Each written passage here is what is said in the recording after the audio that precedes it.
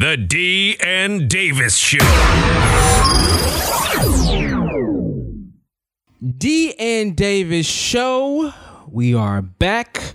You notice that it is I, Damon Spruill, who's kicking off the show. No Kenneth Davis this show.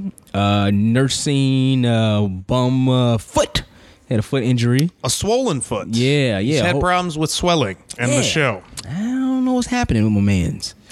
Shout out to Shaka, who is trying to tell us to take it easy on Ken. Well, Ken's not here. Right, I know, right. Which may be related to the Timbaland incident that you can hear on The Flip. Yes, the last episode of Flip was outstanding. Shout out to Chris Pennant, who hopped in with us for the entire show. But but Ken said you shouldn't wear Timbs because how can you run in them and you're not going to hop over any fences?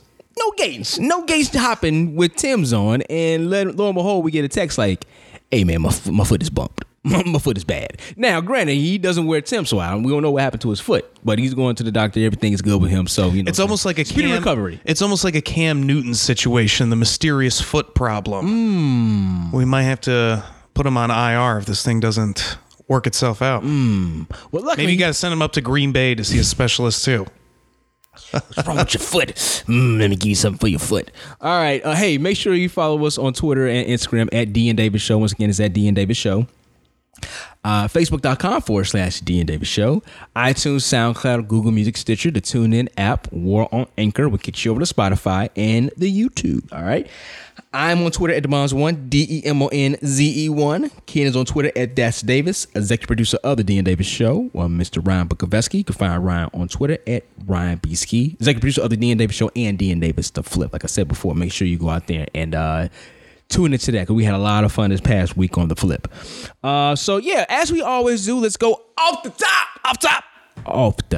All right, so first up, man, we always like to start off. Well, I know Ken does this, so we're gonna keep it rolling. A little quick hit thought about the Bears. Wait, does Ken do that though? What? Quick hit? No, the Bears? He does. Not quick hit, but you know what I'm saying? This is something that's been poking at him over the weekend. It's like, I got to get this off. Before we go into a deep dive with the Bears, just something off the top of what we was thinking about. So mine is the simple fact that, man, listen, I was at the 9 to 5, and you know what I'm saying, I make my daily bowl of oatmeal. Yes, I know, very old of me, but I love oatmeal. Got me some oatmeal tea and an apple. Man, I'm showing myself right now. All right. 40-year-old man here. Got to get the fiber going. It keeps you regular. So, but, you know, I doctored up. Anyway, so one of the guys on at the gig, he walked up to me and said, hey, man, you know, I just want to let you know it's all right. It's all right, man.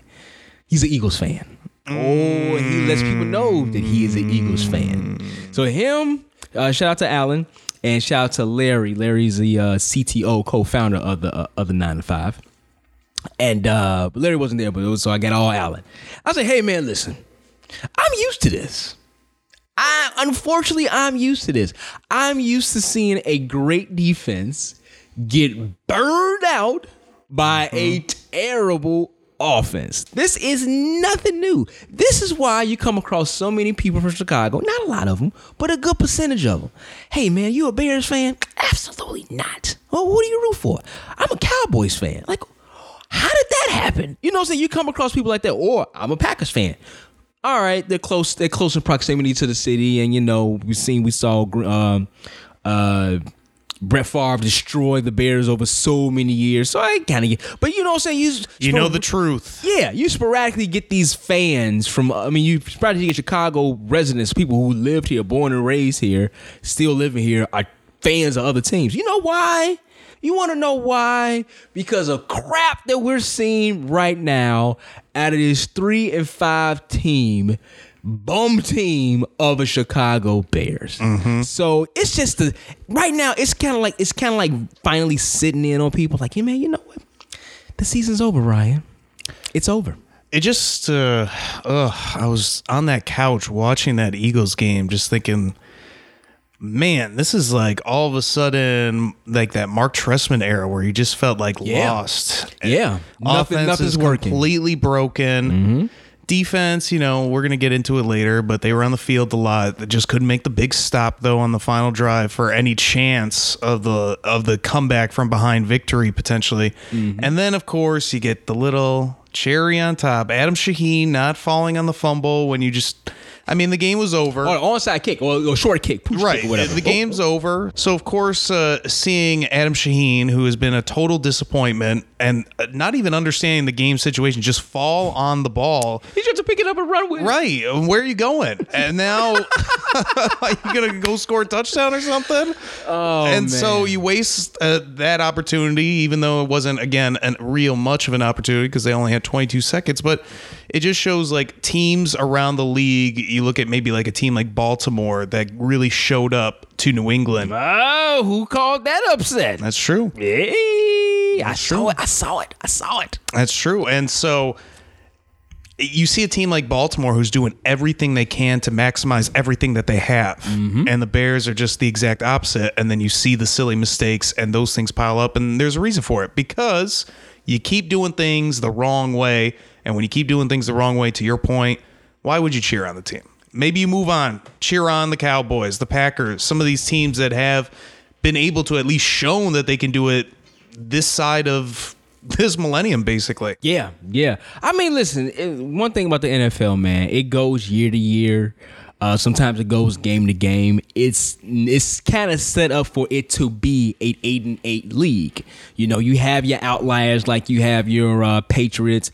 I guess I can kind of throw the Saints in there because they consistently win. Well, in the division they win and make the playoffs consistently. So that's that's always there. You have those teams that's always there. You have those good runs, maybe about 5, 6, maybe 7 years. But typically you have this. You have one good year. You have one bad year. You have one good year, maybe 2 good years in a row. Then you fall back down. It just sucks because the Bears came in with such high hopes and expectations this year, and to let it just go right down to what, and exploding while it's going down exactly. there. It's just terrible. So we'll get more into the one thing I wanted to say though, to your point that you just said, how you see like teams go through these outliers, but there's those teams that are consistently there. And then I look at a team like the Colts, who lost Peyton Manning, and they could have easily been just terrible for a while, but they get Andrew Luck, benefited there.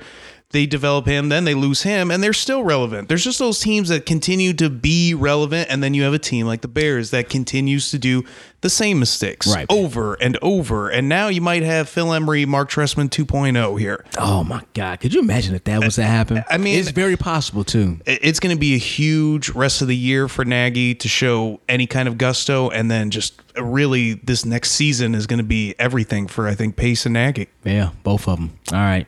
Off the top! All right, so how about this one? College basketball is back, ladies and gentlemen.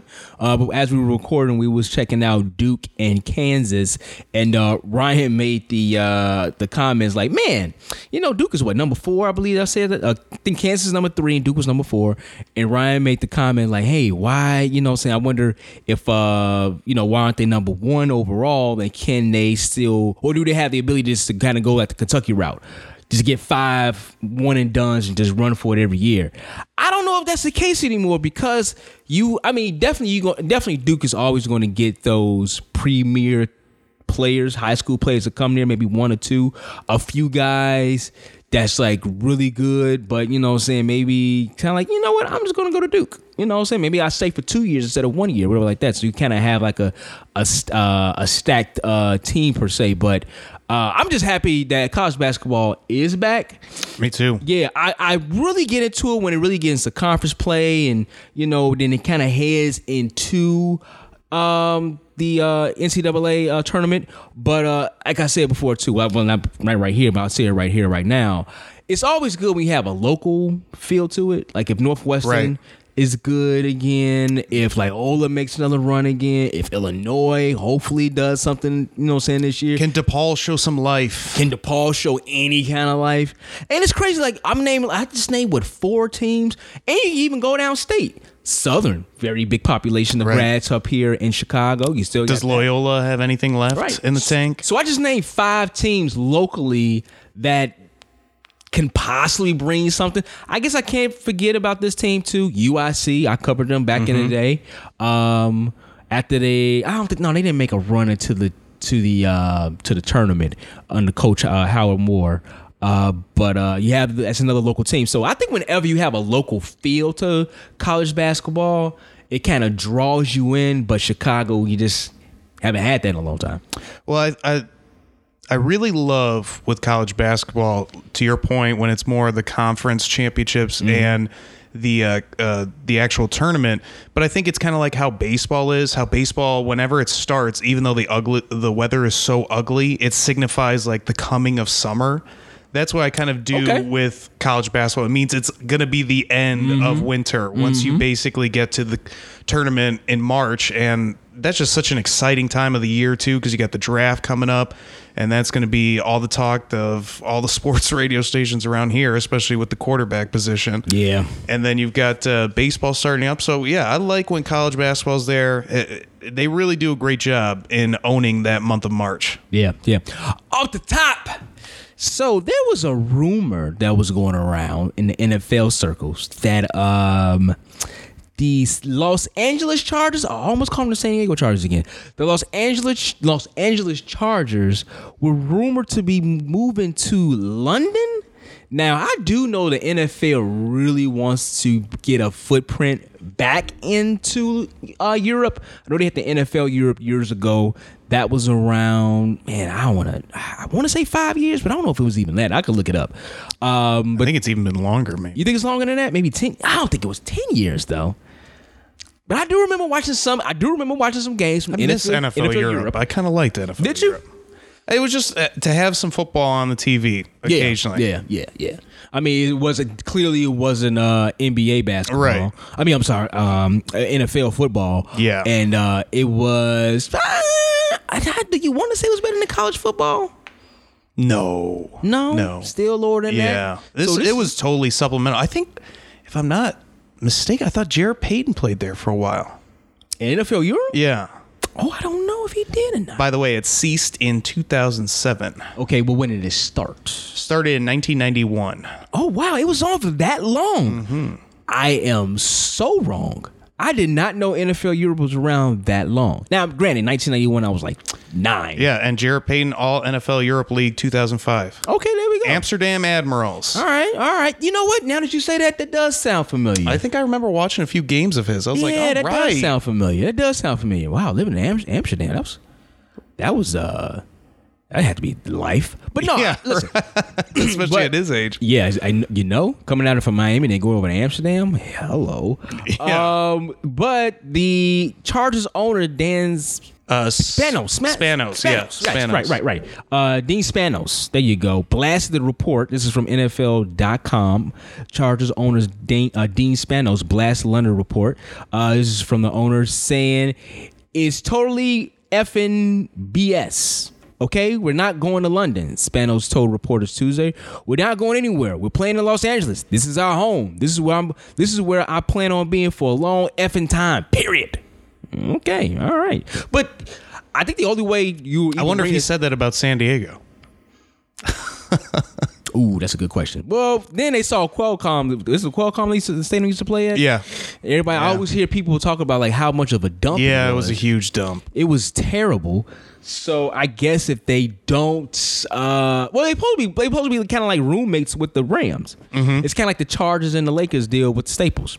The Clippers. Clippers. I'm sorry. Or Jets Giants. Or Jets Giants. Right. Whoever teams share what major league teams share a stadium. Well, Oakland, they all shared that for a while, like the Raiders and the A's. Yeah, that's true.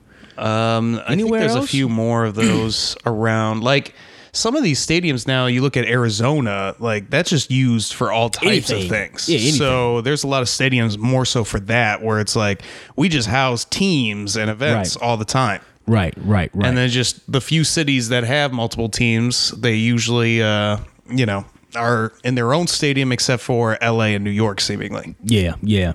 So, but he's planning on not going anywhere. But to even bring that up, that would mean I guess that means that they're not wholeheartedly set to be roomies with the Rams. Because I would think they would probably want their own. Looking. Huh? I think they're always kind of looking for a place because I think that Spanos family, they want, the LA market. I think they're more of that, like in it for the money more so than just trying to win every single year.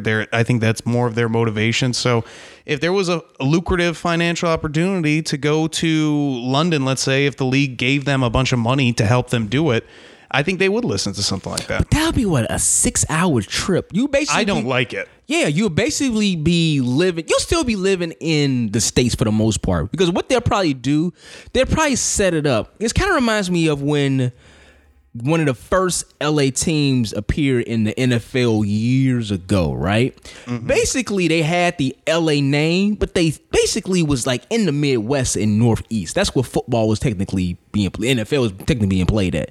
So they had the LA name, but they was basically here. So I would think they'll probably make their schedule. They over here for like 4 weeks, and then they go back for 4 weeks. I mean, they'll have to do something because that's a 6-hour difference. Unless you're coming from like the coast, and I'm guessing it would be the East Coast to get to London quicker. Yeah, because you're going west that way. East that way. So I would think that maybe they'll try to work something down the schedule. They'll probably be here in the States for a while, and then they'll be over in London. I would think so. Yeah, they'll have to do something like that. But like I said before, that will mean this. And you have to switch up the divisions too. You probably switch up the divisions because I saw Will Brinson come out with something today. I don't think it's anything. He just kind of gave some theories on what the realignment might look like.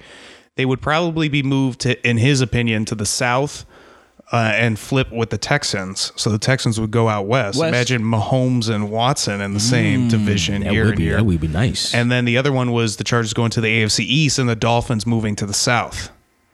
That makes sense.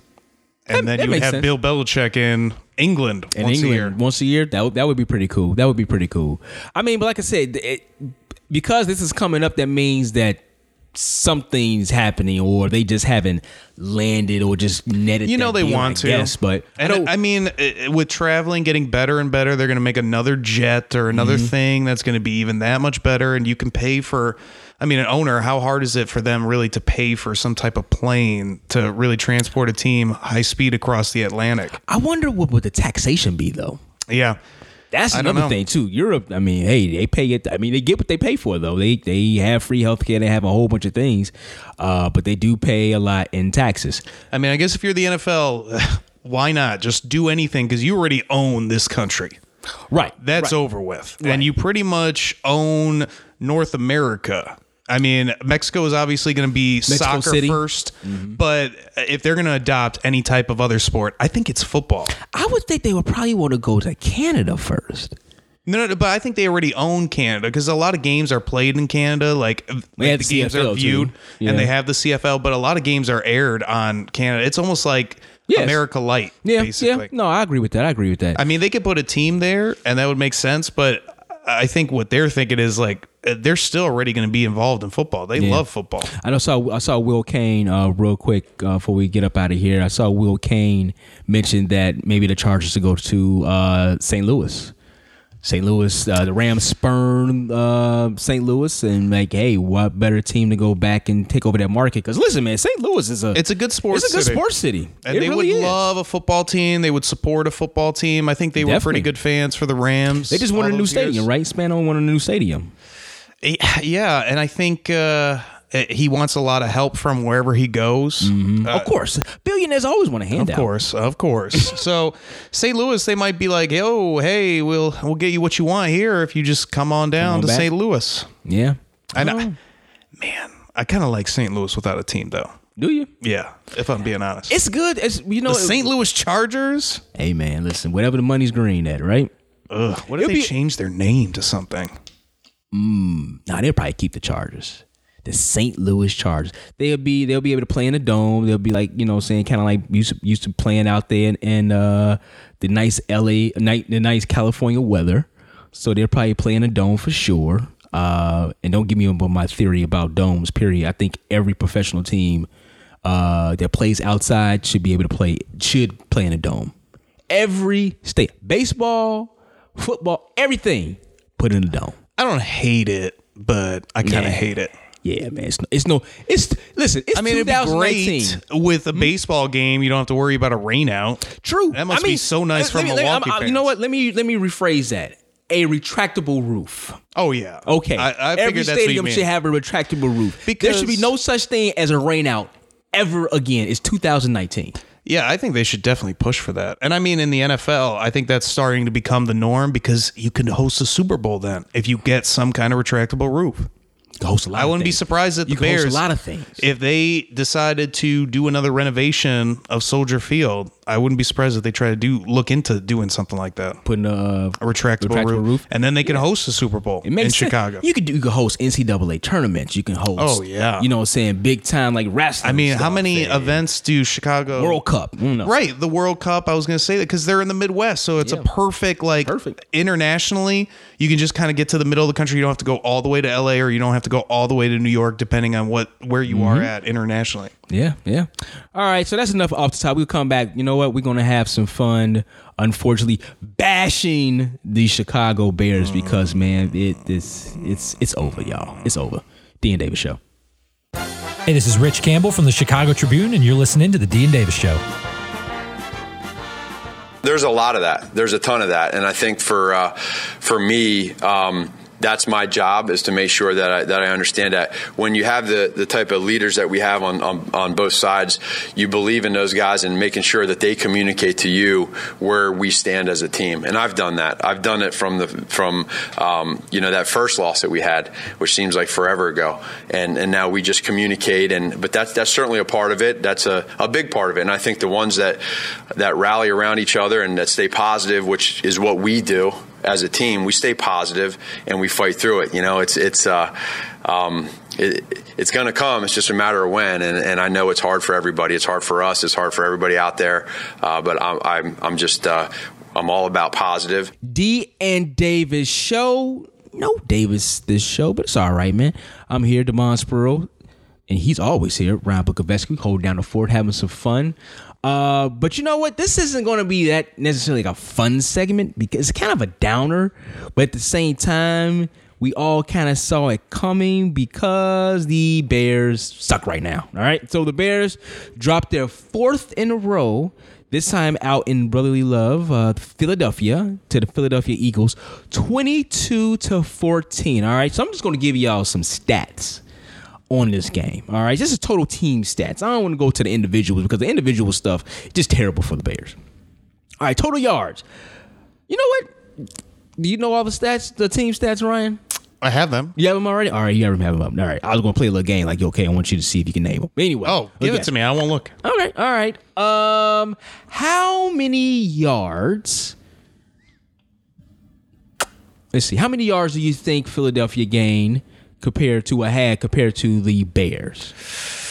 Yeah, I did not look at the total yardage. I was still throwing up after that Bears game to even look at the stats. I'm assuming they got somewhere around 150 to around 320. Okay. Philadelphia 373. Bears 164. Okay, not terrible. That's pretty terrible. Passing yards. Well, I'm at my guess. Oh, okay, yeah. Your guess was good. Yeah, the Bears sucked. Your guess was That's good. terrible. Yeah, that was terrible. All right, passing yards. Philadelphia, Chicago. What do you think? I'm going to assume out of that 373 that a little over 100 was on the ground. So I'll go 250 to the Bears. 86? 227 Philadelphia, 102 Chicago. All right. Rushing yards. You was kind of on point with the rushing, but I'm going to let you get a shot at that one. Well, so the Bears are probably what? They got 40 some odd yards on the ground if they got 150 total. And for the Eagles, yeah, they're just what? Just 100 yards. Basically even. 146 for Philadelphia and 62 Dang. for the Bears. Dang. All right, the last one. This is the one that was just, just want to just throw up in your mouth kind of just bad. Time of possession. Philadelphia, Chicago. I know Philly had it for 40, so the Bears got to be 20. Hey, there you go. Philadelphia 40 minutes and 18 seconds. Chicago 19 minutes and 42 seconds.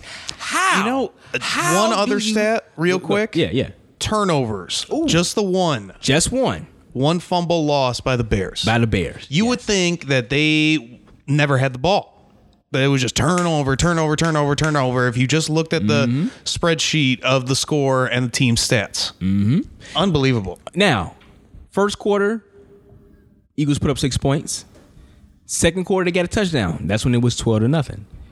And then then the Bears had -9 yards. There you go. They come back with another touchdown. It was I forgot about this. The Eagles actually down 19-0 at one point. Yep. Then the Bears get one touchdown, then another touchdown, and then the Eagles finish it off with a field goal. So the score was 22-14. So, but this is Question about please. the scoring. Yes, please. Do we have to start kind of wondering about Chuck Pagano at all as being the guy helming the defense moving forward? I don't want to put a ton of blame on the defense because we just said 40 minutes 40 time minutes. of possession. That's 40 minutes. insane. A game is 60 minutes, Yeah, and 60 it was minutes. and it was on the field for 40 of them. That's 3 quarters. Yeah. They literally played for 3 quarters while the offense almost played for 1 quarter. But I was Let that sink in, still- everybody. But even with that said, I was still crazy mad they couldn't get one stop on that final drive with those 4 third downs, 2 of which were double-digit yards to go. Yeah. Screen pass. And then the Wow. Goddard screen pass again, simple out by Ertz, just Ertz a was throw killing to Alshon Jeffrey. I mean, it's just like Big come body, on. yeah. Big body toss up. Like, hey, go up there, big fella, go up there and get that pass. To me, it'd be one thing if it's like, okay, they just kept feeding it to Alshon Jeffrey on that drive, Right, and nobody right. could cover him or No, it was whatever. something everybody got. a piece Yeah, of it's it. like they just did whatever they wanted. Just Everybody go got a down the piece of field. it. You know what? I know I don't want to go that far. I don't want to say that Chuck Pagano is an issue because I don't think he is. I'm sorry. I guess I'll be a homer or apologist for the defense. When you're playing 40 minutes, That's a lot. that's a lot. What do you guys say? Always simple football? Simple football. Simple logic. You're on the field for 40 minutes and the other team's on for 20. How can you win? It's very rare that you find those kind of wins. The one I can think of, And they didn't possibly- force a turnover. and it too. didn't force a turnover either, and it was still in it.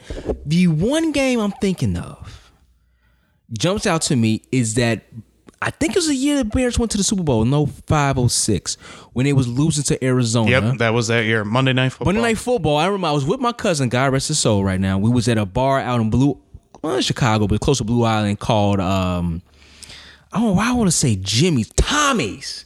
It was Tommy's, like on 120 something in Weston, far south side of Chicago. And we was there, we went, what I'm saying, we were shooting some pool, we were watching the game. I mean, the Bears were getting destroyed. Ooh, Rexy. Sexy Rexy. I mean, whew, He had like an allergic reaction to the ball. He had to just keep getting rid of it and giving it to the Cardinals. It was one of the worst games you think you would ever see. But by an offense. by the grace of the football gods, Devin Hester in that Brian defense, Urlacher. in that defense pulled that game out, and the Bears won that game. But think about that. You're talking about that game. Like that was a once in a lifetime kind of franchise victory. Yes, They just something had, for the instant classic kind of a joint. their first half was the worst first half in over 40 years of football. 9 yards. Minus 9 yards. Oh, minus 9 yards. I thought they had a total of 9. Oh wait, no, you're right. Yeah, it was a I think it total was of 9. total Yeah, of 9. a total of 9 yards. How is that even possible in a professional In over national 40 football years. league? What's 40 years ago? From right now, so it'd be- 1980? No. It'd be 9, 99, 89, 79. 79.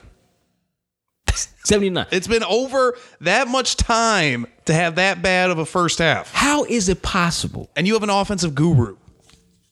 Listen, Olin Cruz sent out a tweet today. If you ever definitely watch the post game show with our big bro Lawrence Holmes from 670 Score. Also, like I said, on NBC Sports Chicago here in Chicago.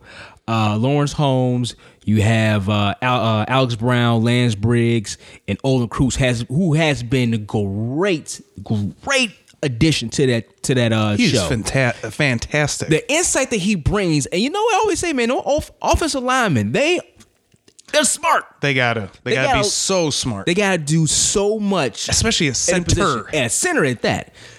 Great breakdown. But today he tweeted out, he said, man, listen, that offensive line is terrible. I saw that. Like, you can't even put that much on Mitch. Said that he would not have blamed Mitch at all for that first half. It was all on the offensive line, and he put a little emoji saying, I can't believe I'm saying this because of how bad Mitch Trubisky looked. Yes. But he came out, he said he watched the 22 film, and he was like, man, listen, this is terrible. This is god-awful. But that goes back to Matt Nagy. So initially he was talking about Vic Fangio in the defense. Like I said before, man, I guess I'm going to be an apologist. When you're on the field that long and you're playing like that, and then to now have to think, I have to make a play. The defense has to make a play. Beyond that, the defense has to score in order for us to even have a chance at winning. How can you really fault them? And at the last part of the game, what happens? Now they put the pressures on them. The teeth is grinning. I mean, they're not that tight. Man, we have to clinch up. We have to do something spectacular in order for the offense to come out now to try to save the game and try to win the game. I'm with you just until that last drive. And this is the only reason why I would push back just a little. Mm-hmm. In that broadcast of New England versus Baltimore, Chris Collinsworth kept saying the same thing over and over. They're going to play conservative on offense with the Patriots and let their defense give them a chance to win this game or get back in this game. The defense obviously faltered, couldn't stop Lamar Jackson. But the point was, the strategy, the idea was, let your elite defense finish this thing off or get you really back into it. If the Bears are really going to be an elite defense, a Super Bowl caliber, like, I get it. Akeem Hicks isn't there, and that's a huge piece. But you have stars, supposedly, all over the field, and you can't come up with one third down stop. And it'd be one thing, hey. It was multiple. And if some of them weren't 10-plus yards, like they convert a 3rd and 12. Like, you can't give that up. If you are a Super Bowl elite dominant defense, you had a chance to at least give that offense one more shot to try to win the ball game. And that's what an elite unit does. Yeah, Alex Brown did make that point. He said, man, listen, you can't worry about anything else. Just worry about you and do your job. And that last draft, man, they failed. They wasn't able to. And just simple stuff, like they misread the screen to Goddard, didn't pick up the running back coming out of the backfield on that 3rd and 12. And I believe it was was that the drive where it was a false start? Or it was a play by the Eagles? No. I'm thinking, wasn't it a roughing the passer call on that drive, or maybe there was the one before? I feel like I think it was the drive before. Okay, all right. I know they got a penalty, a 15-yard penalty. But one thing that also jumped out. You know what? Actually, that might have been the final drive with Nick Williams. I'm not sure. But Nick Williams was the one that did it. I think it was. It was like so many things that happened on the drive. It just, everything went bad. They was so great. They was holding off. They was getting 3 and outs. They was standing tight. You know what I'm saying? Bending but not breaking. But that last drive, man, they kind of fell through. So, man, listen. And the other thing that just stuck in my craw about that game. What's that? I mean, you're seeing Alshon Jeffrey and Jordan Howard just going off. Yeah. And you just sent them just away. Ryan Pace just said, go away.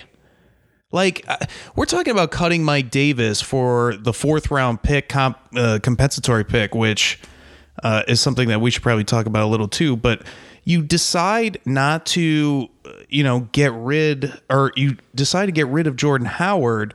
Imagine him and David Montgomery with Tariq Cohen working. Why couldn't you come up? Why wouldn't that be a good running? That's exactly what Philly has with Miles Sanders, Jordan Howard, and then there are various other backs that they use that have that kind of Tariq Cohen, like Darren Sproles is their other back. Mm-hmm. So they have that Tariq Cohen. Like, it makes no sense to me why Ryan Pace, first of all, wanted to do that so badly, get rid of Jordan Howard. But then when you go up against these guys, you just look so foolish and silly. Like, you're so determined almost to just have a perfect team of guys that you only like that you're not realizing you're just giving away guys. Like, the mindset, oh, this guy doesn't fit, let's get rid of him. Why not get him to stick? Hey, that kind of reminds me of one Mr.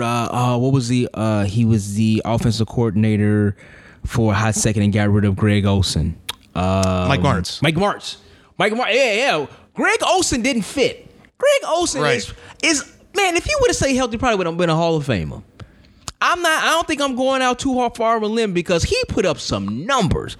Offensive tight end, definitely always there. I could be a little biased because he went to the U. But he was always there. And to just give him up, and he also was that great security blanket for Jay Cutler. You know what I'm saying? One of the few people I think that probably like Jay Cutler, on the team. So probably. Yeah, one of the few guys that kind of meshed with him and worked with him very well. I agree with you. I was a fan of Jordan Howard. I liked him. I guess it definitely goes to the part of like, hey man, he doesn't fit the system, so we need to move on. But man, listen, everything and anything needs to fit right about now. And what they have going on doesn't fit right now. And there's so many issues with the offense that is just bringing everything down. D and Davis Show, Demonspro, Ryan Bukoveski, no Kenneth Davis this show, but hey man, it's all good. We still having some fun breaking down the Chicago Bears. Hit us up on Twitter at D and Davis Show. Once again, it's at D and Davis Show. But there's now you're starting to get blowback if you're the Chicago Bears on everything and anything that you're saying, right? So now Matt Nagy is kind of, saying getting drugged through the mug a little bit because he's talking about, oh, you know what? Everything is about positivity. We got to keep everything positive. Yes, that's true. You don't want to have things in a negative light. I agree with that. But instead of coming out saying like positive, one thing that I think any CEO or any manager has to do in any industry, when you see your team is not succeeding, it's failing, to go that blunt about it, you have to step up and say, hey, this is on me. I have to fix this. You know what? It's not working. The buck stops here if you want to go old school terminology with it or phrase with it. And he's not doing that, Ryan. This is one thing I would want to see from him. Like, he'll come out here defend everybody. He defended Pinheiro the week before, the kicking and everything. And obviously the players are going to defend him, Matt Nagy, or any other teammates, because they're out there playing with them each week. They might have their own personal thoughts that they don't want to share. Or maybe they have like little cliques in the room or cliques in the locker room. Like, yeah, man, this dude is a bum, man. Or they might go home and speak to their significant others or family members. Like, man, listen, I don't know what's going on. But in the locker room, especially to the media, they're going to stand up and they're going to stick by their guys. But I think personally, Ryan, it will be good to hear from Nagy to say like, hey, man, listen, I have to figure this out. This is my issue. This is something that I have to fix because he's a head coach. I don't want to keep hearing talking about positivity or watching somebody else's game and we gonna stick together. No, dude, this is a Super Bowl contender team that's 3-5 right now, who's lost 4 games in a row. I also would love to hear from Ryan Pace explain this as well, because I'm with you. It would be great to hear Nagy start giving solutions rather than just idiotic explanations or incoherent explanations for why things are happening. So maybe some solutions, but also I think Ryan Pace, it's BS and cowardly how he just does not talk at all during the season. Like, he should be talking right now and telling us what's going on. I mean, we just watched a game where you're seeing, like I said, Jordan Howard and Alshon Jeffrey going off, an organization in the Eagles that have won a Super Bowl, and they're building it very similarly. Like you've got that Kansas City offense, you've got that aggressive defense, and these two teams have done a lot of trades with each other too. Yeah. So it's like, if you're gonna be that, if this is kind of the class that you're trying to get to, I mean, you got to come down and answer for these debacles. I mean, they looked pathetic in that first. I mean, that's the worst having football in over 40 years. And just because you went to the playoffs one time and lost, that suddenly, oh, you have all this cover and all this extra period of grace. And I don't think the family wants to get rid of him. I think they really like him. So I expect Ryan Pace to have his job moving forward. But he signed that extension when he went with Nagy for that few extra years. So he's got to start showing something, you would think.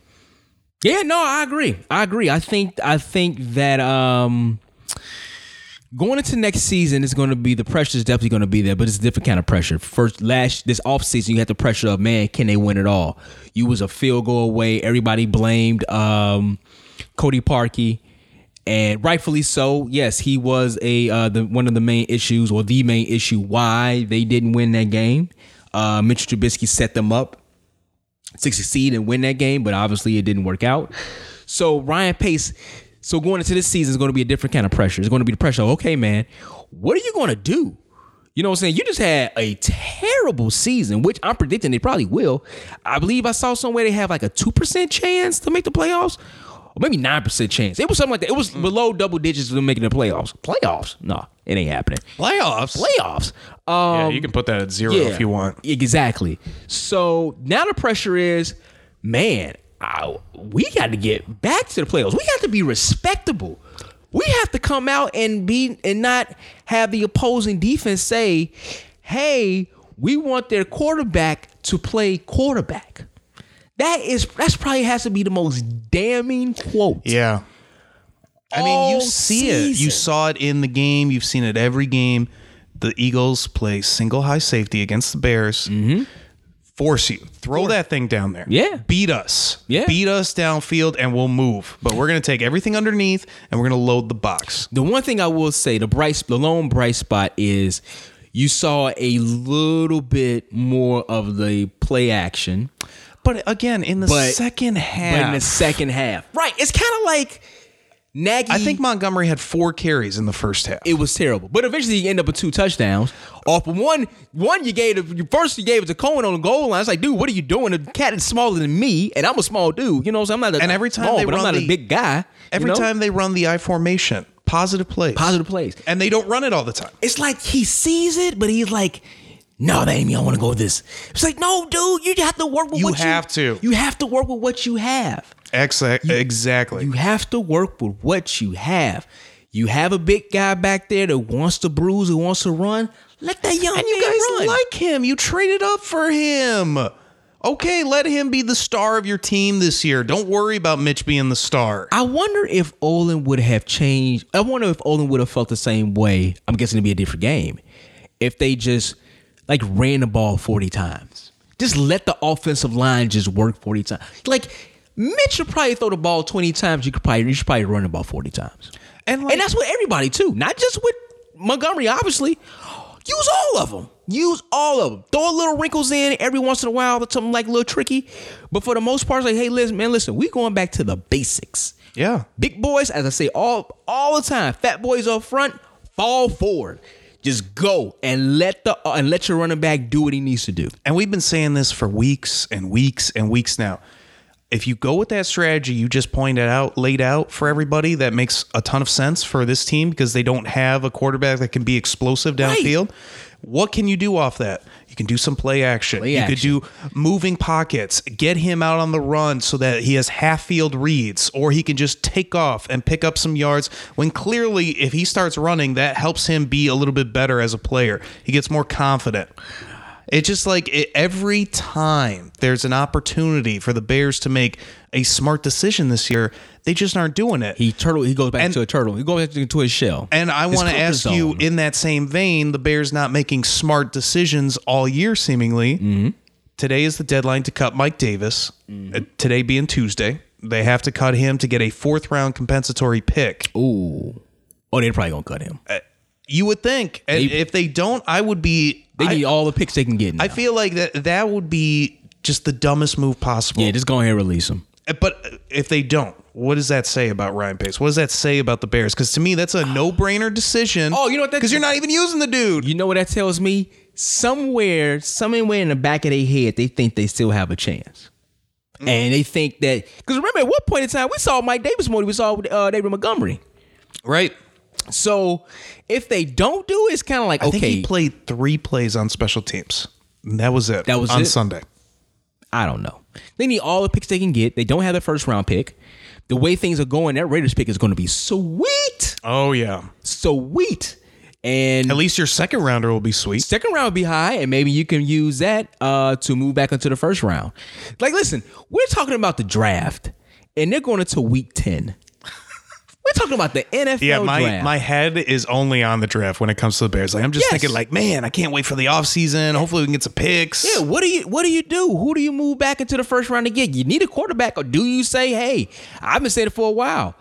Try to get you a veteran. Try to see what Teddy Bridgewater can do. See and look and evaluate Phillip Rivers. What can he bring you for 1 year? I don't know. I said it in my post-review piece on We Are Regal Radio about the Bears. Mm-hmm.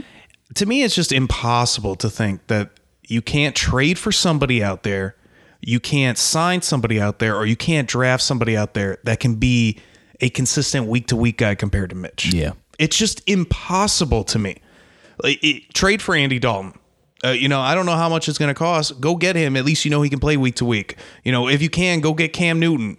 If you don't want to go after them because they have 2 high contracts, sign Case Keenum or Teddy Bridgewater. Even though I don't like Case Keenum personally, but he would at least play week to week. You could at least go, if Nagy's willing to do it, you can go with the strategy of let's run the football on great defense and let Case Keenum just make a few throws as a game manager. And you know what that will show you too? It'll show you what Nagy can do with somebody else, because a lot of people think that it is Trubisky. I think majority of people probably thinking it's Trubisky, and now because the way the season is going, they feel like Nagy's huge blame too. Mm-hmm. But say you go into next season and you're playing, and it's kind of like the same thing, even with somebody completely different. Say if you go in there, you look at someone. Let's say by the grace of the football gods, they end up getting Teddy Bridgewater. And we've seen what Teddy Bridgewater was able to do in New Orleans. I don't think they lost a game with him, right? Right. He won every game that he started while Drew Brees was out. So let's just say let's say the Bears get him and they still look bad. Then it's kind of like, oh, it's Nagy then, because this cat is clearly better than Mitchell Trubisky. Mm-hmm. So I think it would. But don't you think that would just be the case? Because if he how comes many in throws has Mitch just missed that this offense would look so much better if you just made half of those throws? Listen, like I said before, me and Cam been going back and forth this entire season, saying who's really to blame or who is the light? Who should the light be really shine upon if the season doesn't go well? Ken has been saying Nagy. I've been saying Trubisky. I said on CLTV Sports Feed last week with Josh Fryman. I think Ken and I are both right. Yeah, but it's damning on both of them. It's damning on both of them.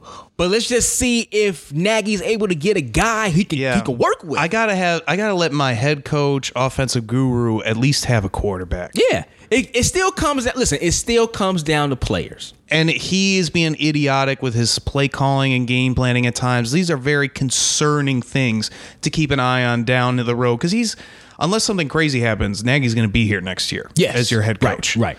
So he's going to lose every game the rest of the season. Maybe then. I don't even know if I'd bet on that even. I think they're going to give him another year because he took them to the playoffs. They're going to give him at least 3 Coach of the seasons. year, Right. Yeah. So you got to give him at least a quarterback and let him do his thing at that point, because at least if we knew he had a quarterback, like you just said, we could just say, you are the fraud, sir. Yeah. But when, if you want to go throw stones at the house of Nagy and across the street is Mitch Trubisky's, I don't know if you can just sit there. I think you probably turn to Trubisky and be like, man, what happened in Green Bay? They fired Mike McCarthy because they thought he was an idiot after 15 years or And whatever. he won a Super Bowl. Right. And Aaron Rodgers is the reason. Like, nobody cared about the coach because he had Aaron Rodgers. Right. Like you said, it comes down to players. Come down to players. They are the ones. Get him an actual quarterback, and then we could throw blame at him if he does continual idiotic things. But maybe at the same time, too, Mitch Trubisky has what? He has, I believe, 10 touchdown passes? Oh, let me look that up. No, I'm sorry, 5. He has 5 touchdown passes. I stopped following the bum. 5 total. I think 3 was in that 7-minute span against Washington and 2 in garbage time against the Oh, you Saints. sound about right. Oh, 5 touchdowns. He is. Here we go right here. 216 attempts, 136 completions. He's thrown for 1,217 yards with 5 touchdowns. Like, think about that for a second. Let that sink in. He's thrown 5 through week 10. If you had a quarterback that maybe made a few throws, does this offense, like, if they had a quarterback that had 15 touchdowns? Oh, yeah. Are we talking about just Yeah. something totally different? Totally different. And 15 is not that many It's not. in week 10. No, it's not. I mean, that's a good year. You're on a good pace, but that's not like you're lighting the league on fire. 5 touchdowns with 3 interceptions. RTG is at 80.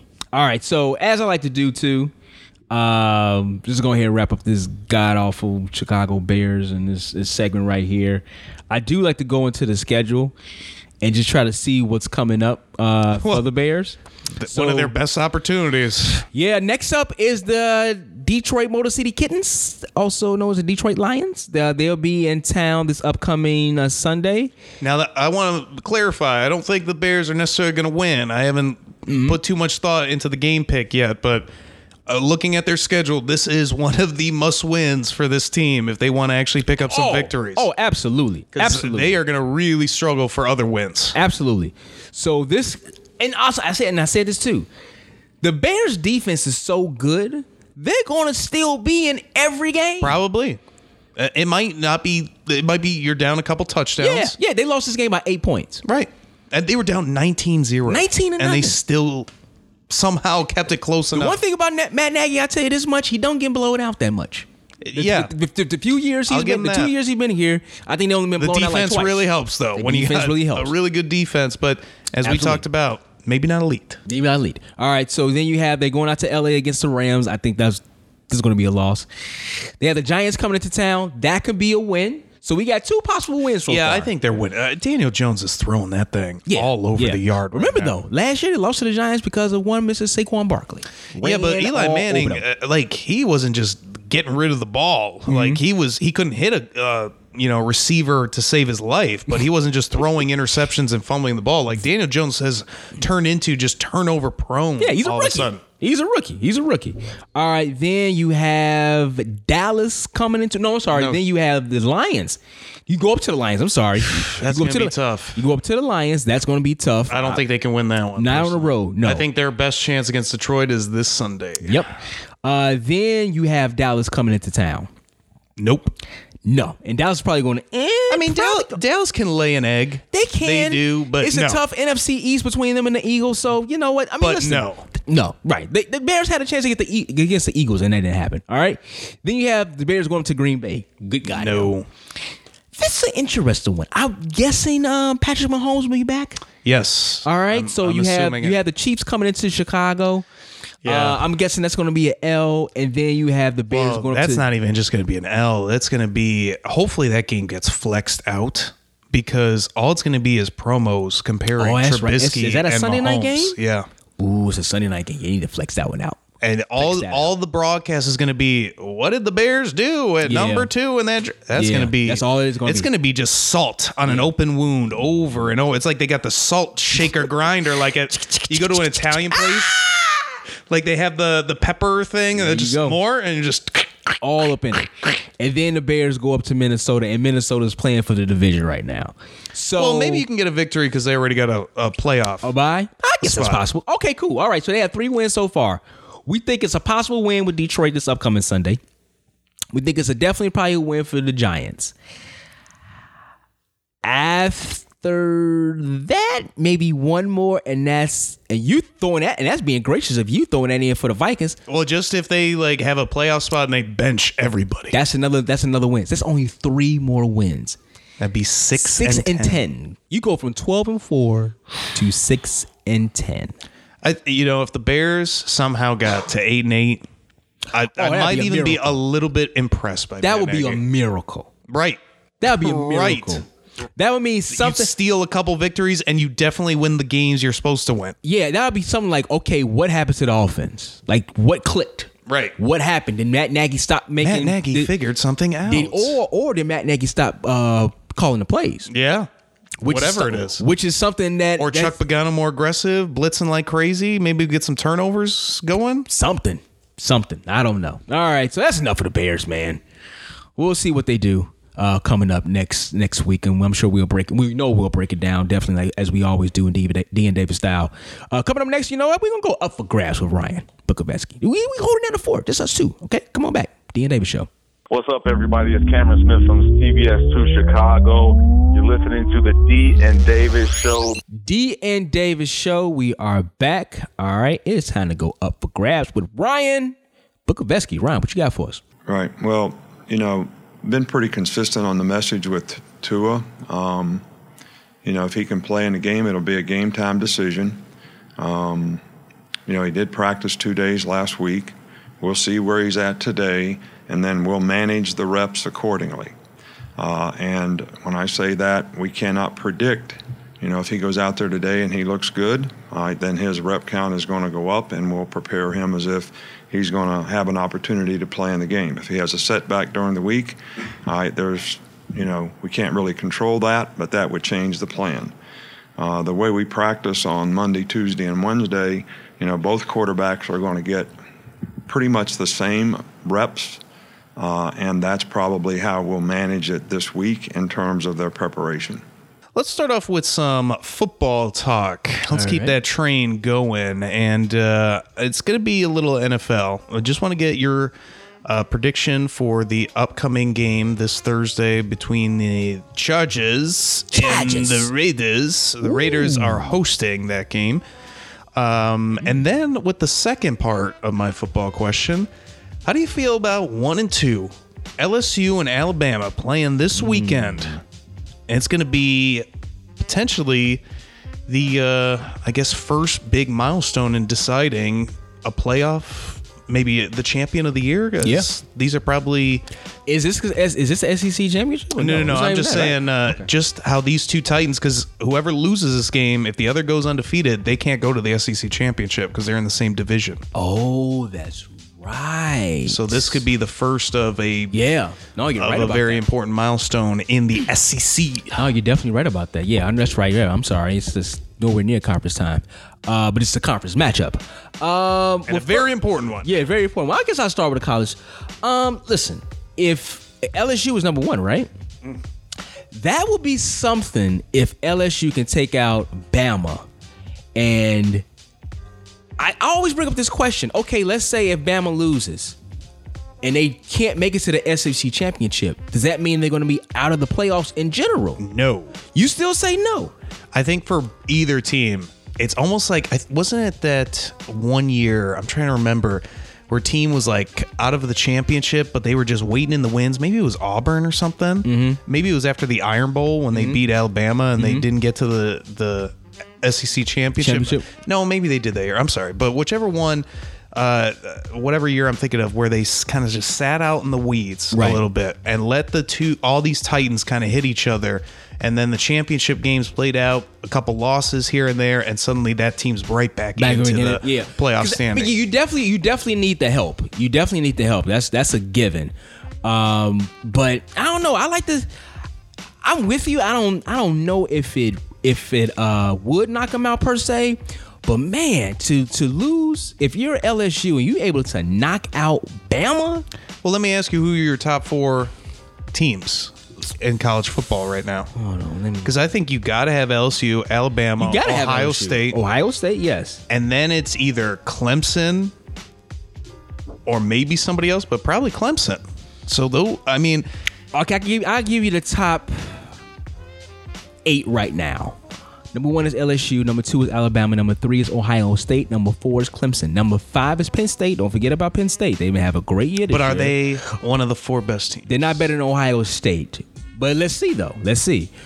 Georgia number 6. They had a 1 loss. Oregon has a 1 loss, and Utah has a 1 loss. They're number 8. Oklahoma. Man, Oklahoma and those 2 losses from Florida, man. I thought they was going to be able to do something, especially Oklahoma. They looked like they was the highest of number 4 this year, I believe, in the rankings. Yeah, maybe even higher. They was probably even higher than that, and that 1 loss, man, they kind of knocked them back. Jalen Hurts out there doing his thing. Definitely going to be picked up in the first round, probably in the NFL. It wouldn't shock me too much. But okay, what was your question again? I'm sorry, I just went. Just your overall thoughts of that game, what you kind of think is going to happen between them. It's definitely going to be a close one. I believe it's at LSU. No, it's in Bama. Is that Bama? Is that Bama? Ooh, okay, all right. Well, the pressure's going to be on LSU definitely to take them out, to give Alabama that loss. 2 Big Ten teams are not going to make it in, so Penn State is not going to make it. Georgia has a 1 loss, but if Georgia can mess around and get to the SEC, can they get to the SEC championship? And Georgia can, yeah. And Georgia is in the right? West, yeah. Because right now, I think in the SEC West, they are the front runner because Florida is the other team, and they have 2 losses. I'm bringing up the SEC right now. So Georgia is in the SEC East. Georgia is number 1, followed by Florida, which is number 2. And then you have Alabama is number 1 and LSU is number 2. So if LSU was able to knock out Alabama, and it's a matchup between LSU and Georgia, Georgia is definitely going to have a chance to say like, hey, we should be in. Yeah. So they're not done. Yeah, they're not done. So like I said before, though, so you got Ohio State and Penn State. Yeah, man. I think Clemson's definitely going to get in. They're definitely going to be the AC team that's going to get in. I think.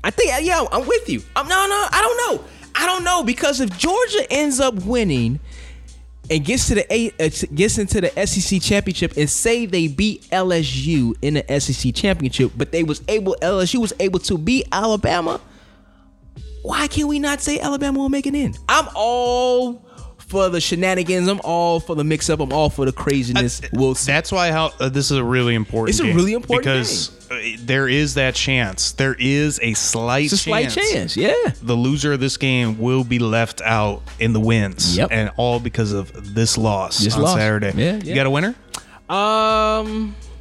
Since it's at Alabama, I'm probably Tua might not play.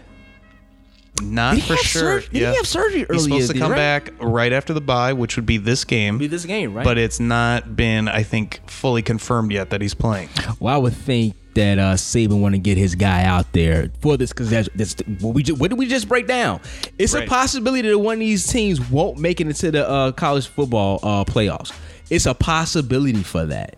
So I would think they probably want to get Tua out there, but man, does Tua want to jeopardize his future to go out there and play against the number 1 team in the country and possibly maybe even get re-injured again? It's a lot of things, a lot of factors are going into these decisions, especially with the future of say a player. So I don't know. I'm gonna go with Bama though because it's at home. I'm gonna give them the home favorite. I think I'm going to have to go Bama too, being at home. But man, I want to pick LSU. That's a close one. How about Raiders Chargers? Your game pick. Ooh. Where's this game at? Oakland. 4-4. I would go 4-5. I would go Oakland.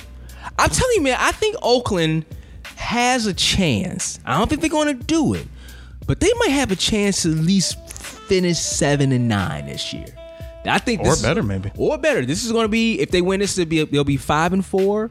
Definitely not going to be, I don't think they're going to be in contention for the AFC West, obviously. But they could be in contention for a wild card spot. They could be in contention for a wild card spot. AFC is weak. Yeah, it's not the best this year. So, but look at this, though. The Chiefs are 6-3. Mm-hmm. The Chiefs are 6-3. That was a huge victory over Minnesota. That was. So say let's go ahead and let's look at Oakland being 5-4. That'd be huge. I'm gonna go with Oakland.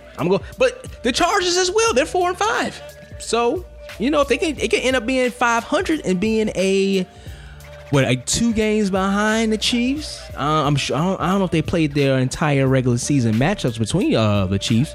No, just one. Just one, right? So they're still in it too. So the AFC West, because of the injury to Patrick Mahomes and the Chiefs' defense has always been kind of suspect. The division is kind of still up. Every team won last week too. Yep. I'm go with the Raiders, go. though. I'm gonna go Chargers. Okay. Ken is gonna go Chargers as well. Got his pick. All right. While he was nursing that foot.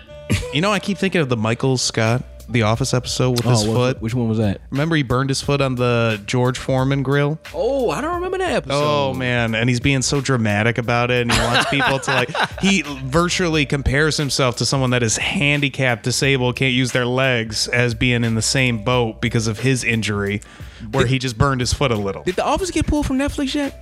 No, that's like next year or 2 years. Okay, it's by 2021, I think. Okay, because I know NBC has their streaming service as well. Last week we talked about all the streaming services. It's getting close to Disney Plus and ESPN Plus and Hulu. You're ready for that? Ooh, I am ready for that. Let's move over to baseball. I think it's a really interesting thing. It's not easy to manage guys you played with and you were very popular with, but when David makes up his mind to do something, and he can really be single-minded and very determined about it. I mean, he understands pitching very well, the relationship between catchers and pitchers and everything that he was so good at. But even like somebody said, a friend of his said to me, I mean, when he was on Dancing with the Stars, he went, well, I'm just going to be really good. I'm going to enjoy it and be great at it. And I think as difficult as it is today to manage, I think he will make he'll grab it, and I think that he'll work very well with all the staff that the Cubs have to back up the manager with analytics and game plans. And wanted to get your thoughts on who you think maybe had the best hire, or which hire do you like the most out of the new managers coming into baseball? All right, so you have Joe Madden going back to his roots with the Anaheim of Los Angeles of California of the Earth Angels. David Ross is a new skipper for the Cubs. Joe Girardi's taking over for the Philadelphia Phillies. Jace Tingler is taking over in San Diego. Don't know what's going on with Bruce Bochy and the big head Bruce Bochy and his replacement. Nobody from San Francisco right now. Mike Matheny. All right. That's a total rot. Yeah, the ex-Cardinal skipper was going He's to like KC. Ned Yost. It's Ned Yost 2.0. 2.0. All right. Nobody yet for the Pirates. No replacement there. And this one that kind of shocked me. I didn't see this coming at all. Please let me know if I am lost on this one. Was Carlos Beltran, was he like an assistant somewhere? Was he a bench coach somewhere? No, he is not. So this is what's interesting about baseball right now. I think all he did. Yeah, what did he do? He worked in the front office for either the Astros or the Dodgers. Oh, that's right. I think he was did a work in the special front. assistant. I think he did work in the front office, But no coaching. Yeah, I think, you know what? I think you might be right about that. Listen, one thing about baseball, and it kind of almost goes to maybe basketball might be the outlier. It might be the outlier.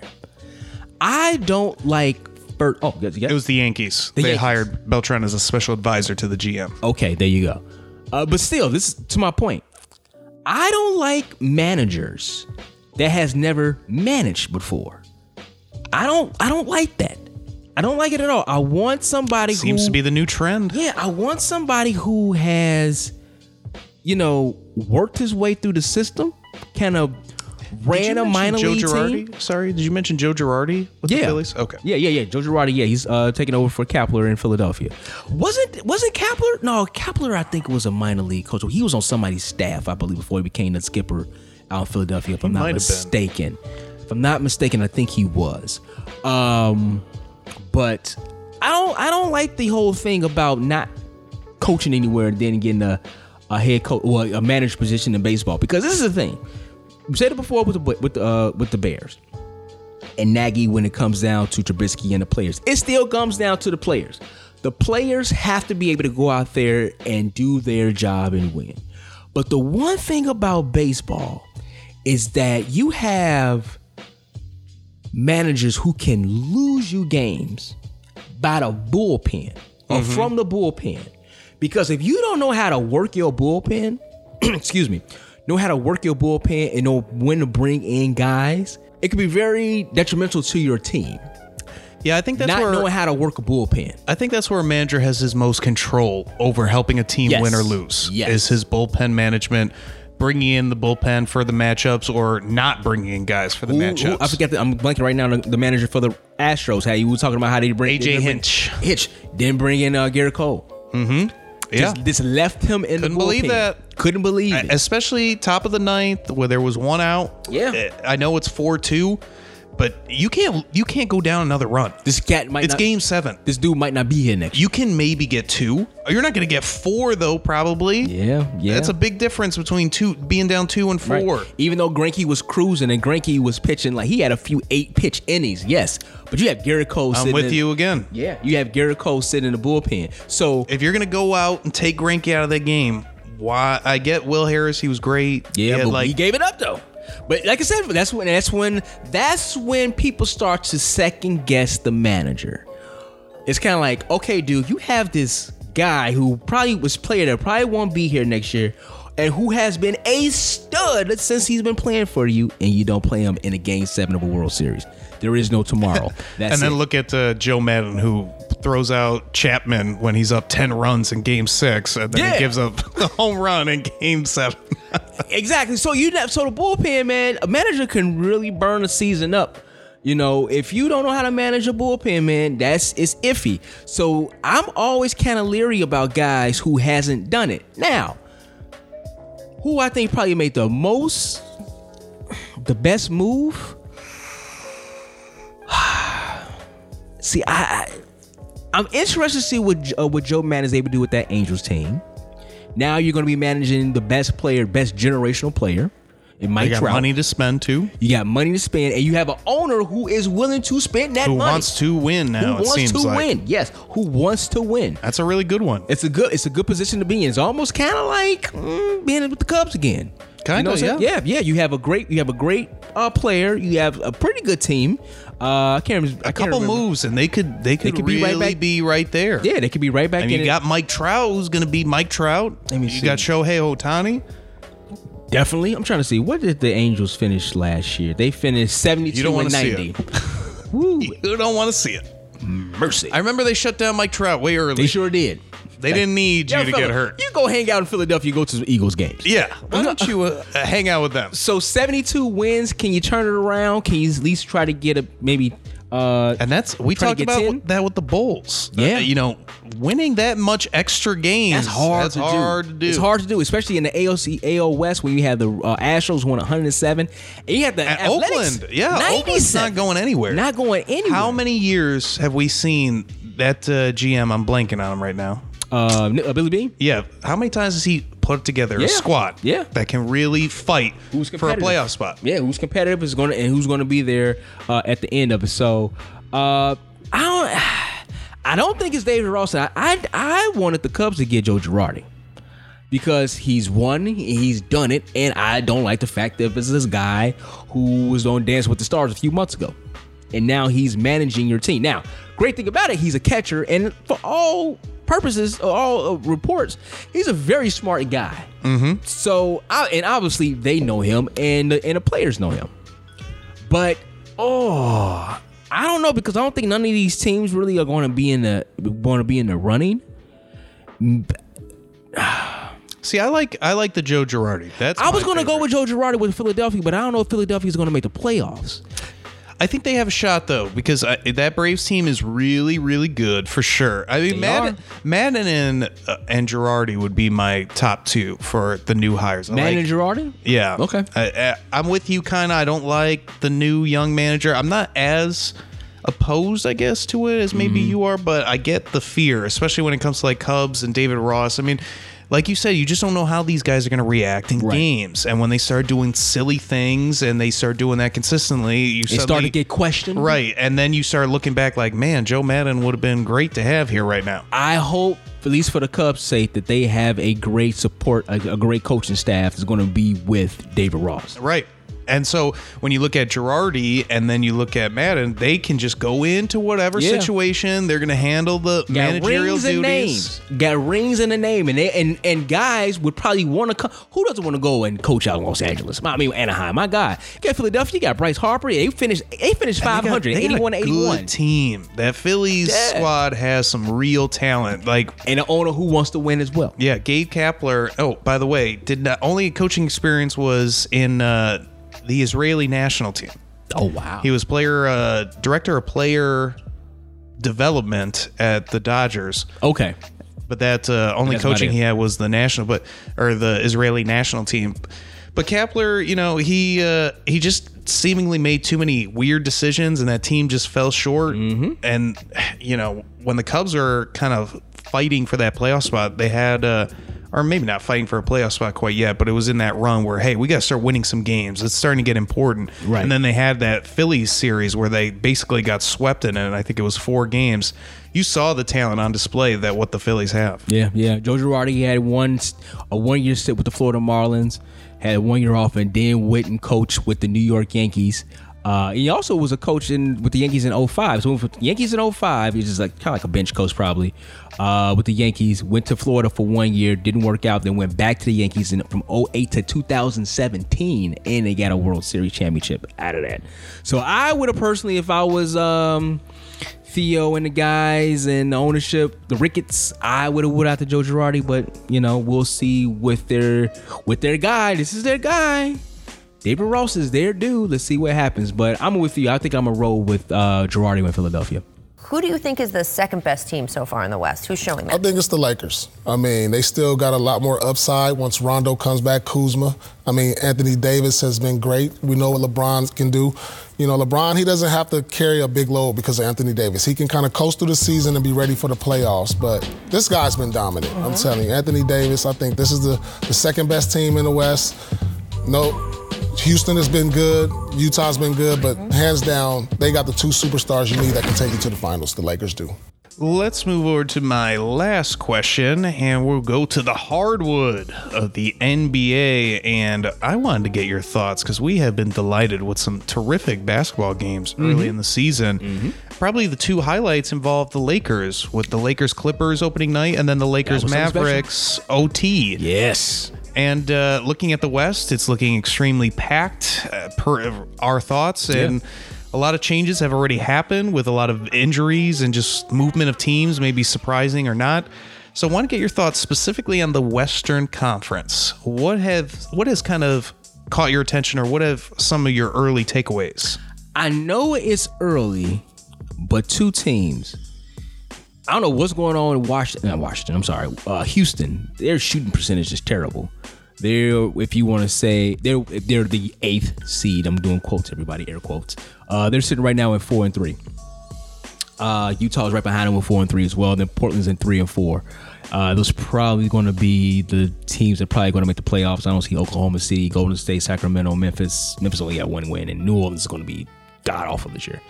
By the way, the East only has 5 teams with 4 wins or more. The West has over 9. Yeah, or has 9. Has 9. Phoenix right now is playing very well. They're 5-2. One of the early darling surprises. Yes. I would like to see if they're Monty Williams, huh? Monty Williams is a good coach. He's a good coach. Go figure. You can get a good coach with a young roster. And maybe that will help develop those players. There you go. Phoenix is doing very well. Was able to beat Philadelphia this past Monday. So that's a good win for them right there. They're 5-2 right now. That Clippers squad, man. They look right. Clippers are 5-2. And then you have Dallas. I like Dallas. Man, Luka is doing his I like Luka. When you have a great head coach and an obvious number 1 on a championship team and an obvious number 2 on a championship team, It's like, dang, Yeah. the rest is so easy to figure out. And then you have some good veterans that's there. Seth Curry. Not saying he's anything special, but that's a good Hey, veteran. he played well in that playoffs last year did for the Trailblazers. You have a Tim Hardaway Jr. You have a Courtney Lee who's been around the block a few times. A J.J. Barrera, he's been around the block a few times. And you got to kind of forget the names a little bit because Rick Carlisle knows how to really know how to work coach. with pieces Yeah. and just find a way to make them work. Remember when the Mavericks won that title against the Heat? It was like Barea going off. It was a little bit of this. Tyson Chandler scoring a little Yeah. in the paint. It's all these little contributions that everything tied together was this great team. Yeah, Rick Carlisle he's a damn good coach. He knows how to work with what he has. Luka is an absolute stud. How about the Kitty Wolves, Minnesota? Now, you know what? I want to see if that holds up. Because I mean Ryan Saunders, the son of Flip Saunders, he's a great coaching the story. team. It's a great story. I don't know. I just don't. But will it be storybook? Yeah, I don't think so. Nobody's like really hopping out on his team like that, in my personal opinion. Of course, you got Wiggins. Of course, you got Cat. Jeff Teague is up there, veteran point guard, leadership. Yeah, that's there. But I just don't know if that's going to be able to hold up. I really don't. It wouldn't shock me if they finished like 10th. Yeah. Yeah, because like you said, we got Portland, we got Utah, who are definitely going to be playoff teams. You're going to have somebody who's looking good right now is going to fall out. That's going to be Minnesota.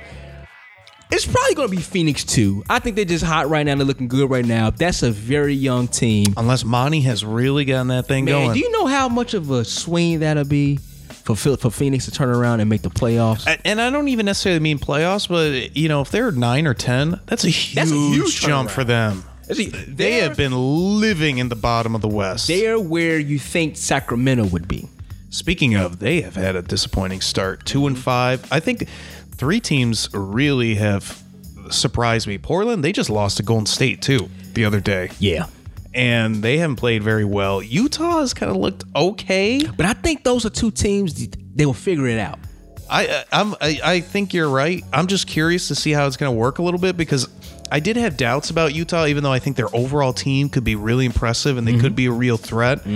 But I don't know if Donovan Mitchell is a 1, and I don't know if they have enough. Really? I mean, I think he's right about there, but I have to see him kind of win a little bit more. Okay, all right. Because they've been in the playoffs every year. Would you say he's the same level as like a Luka Doncic? No, not right now. No. To me, that's where I'm looking at. Like Luka is just this bona fide 1, being this young. Let me tell you something.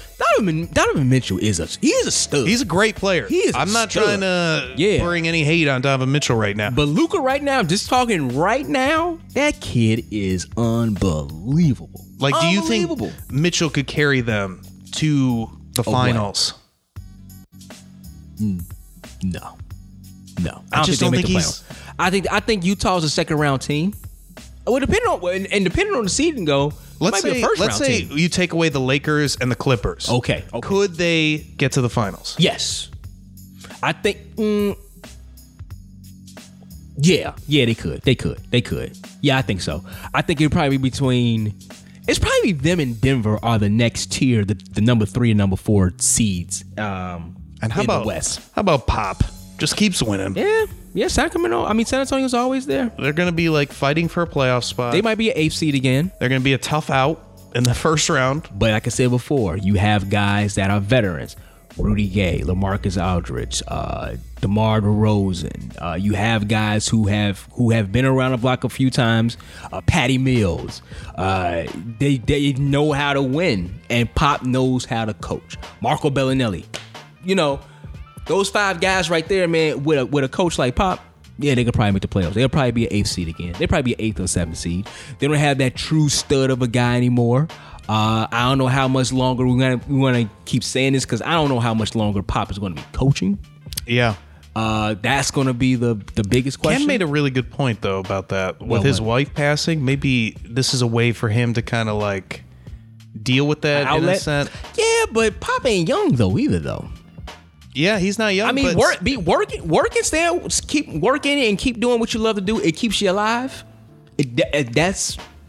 without having a significant other that's there that kind of keeps you going, your work kind of keeps you going too. It's not like he's like, you know what I'm saying, the coal mines or, you know what I'm saying, building the building doing construction. He's coaching basketball. Right. So it's stressful. They can get him a special chair. Yeah, exactly. But nah, man, look at San Antonio. They're going to be right there too. So, man, listen, the West is going to be fun. We talked about this a while ago. For the past 20 years, the West has been fun.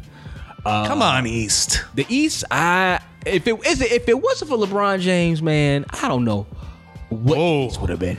Ooh, yeah. Could you imagine if LeBron James would have landed on a team in the West? Wow. Like if Cleveland went Carmelo Anthony #1. Right. Right. That would be crazy. Think about that. I'm trying to think. Who was it?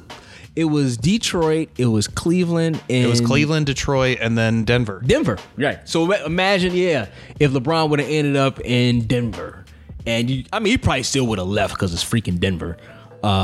He just would have been a Laker faster. Yeah, exactly. Exactly. He probably was like, you know what? Instead of going east, I'm going to go west. Well, he might have came back. He might have been one of those. Yeah. Unlike Anthony Davis. Right. I'm going to go back to my hometown. All right. That's up for grabs. But you know, we're going to come on back and wrap up this show. D and Davis Show. What's up, Chicago? This is Chris Sosa from Red Eye, and you're listening to the D and Davis Show. If you can do it again, would you bring the starters back a little sooner? Nope. Why is that? Because I'm going to develop this bench and I'm going to develop this team. I got 15 guys to develop, and I'm going to play them in those moments, and they're going to learn how to play winning basketball. I've never yanked guys. I've never done that. You know, I'm not doing that. So we're going to develop that second group, and we're going to have a bench here in Chicago, and I'm going to keep coaching it. D and Davis Show lag segment. Thanks for Ryan for just doing everything that he does. No Ken tonight, but it's all good though. We holding down the fort. Swollen foot for Davis, holding down the fort for the Davis. All right. So we talked about the Bears. Oh my God. Look, MLB. Look, college basketball. So you know what? College football. College football. Yeah. You know what? Let's go ahead and kind of end it with a little NBA. All right. What more NBA I should say? More, bring it back. Bring it back local here. Chicago insensibilities. Well, as we're recording right now, the Lakers are taking on the Bulls, and it's not so much of this matchup. I mean, you think the Lakers can pull it off? With the Bulls defense, you just don't know because the Bulls defense is hot garbage. But looking at the Lakers coming in 5-1, and the Bulls are 2-5.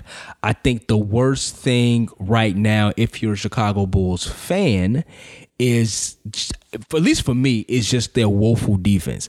As I said before, to kick off the season, they're going to be able to score.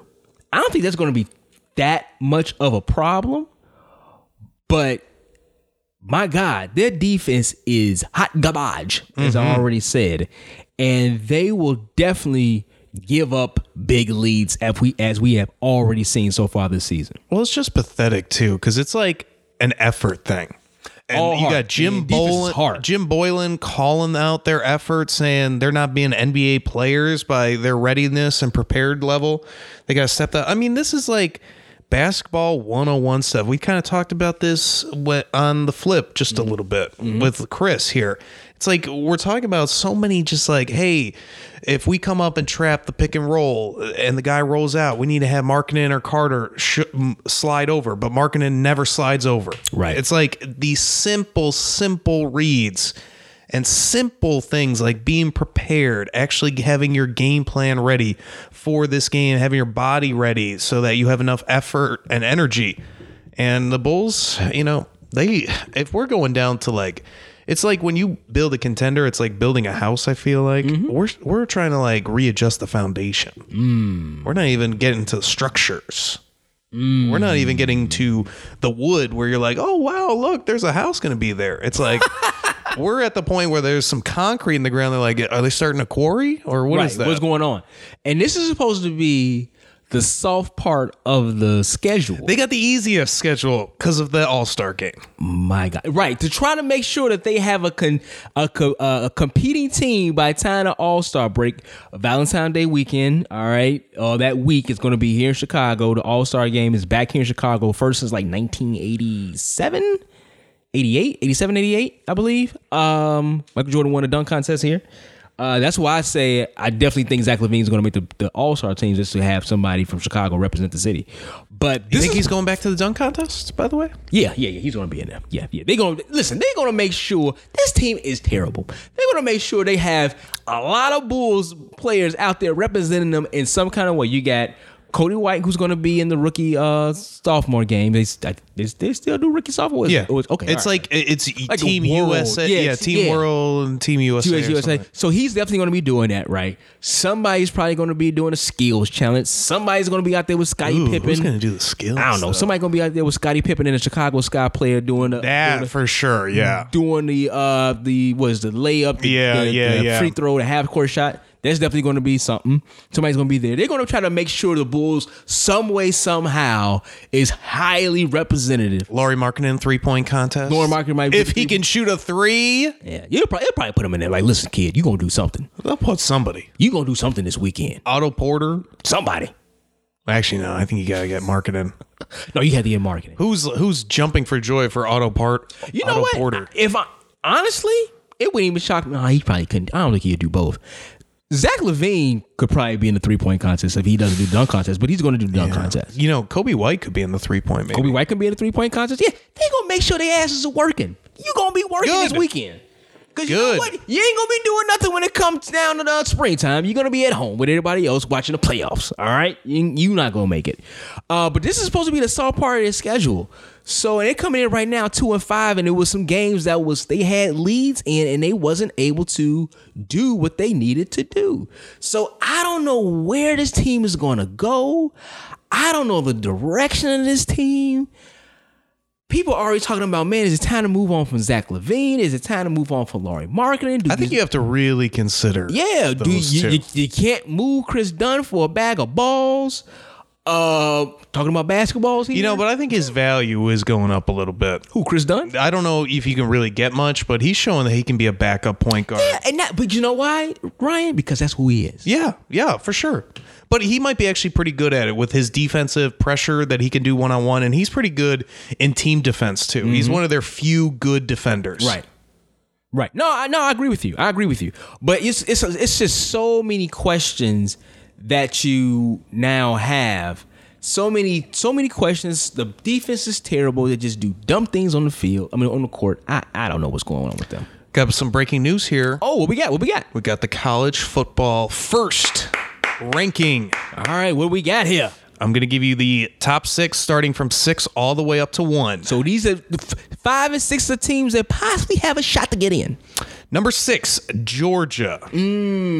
As we said before, definitely with the SEC, they have a chance to win the SEC. So yes, I see that. In a little bit of a surprise, Penn State. Clemson, number 5. Really? Yeah. Clemson is your number 5 team right now. Wait a minute. Strength of schedule being the big determiner here because they haven't played nobody. That's why the committee is giving Penn State the edge there because they're number 4. Penn State is your number 4. Oh, okay. All right, let's see. Well, if you're a fan of Big Ten and SEC, you're going to be happy with this top 4. Number 3 is Alabama. Okay. Number 2, LSU. Number 1, Ohio State. Wait a minute. Ohio State is number 1. In the first official playoff rankings to come out, Ohio State is your number 1. I don't see that at all. I mean, I can see that, to be honest. I know they haven't played really anybody, but they are really good. Like Chase Young is probably the best player in college football. Wow. That dude might be better than Nick or Joey Bosa. Justin Fields. That dude, he could maybe start flirting with Heisman if he puts on some monster games. I mean, they're really good, D.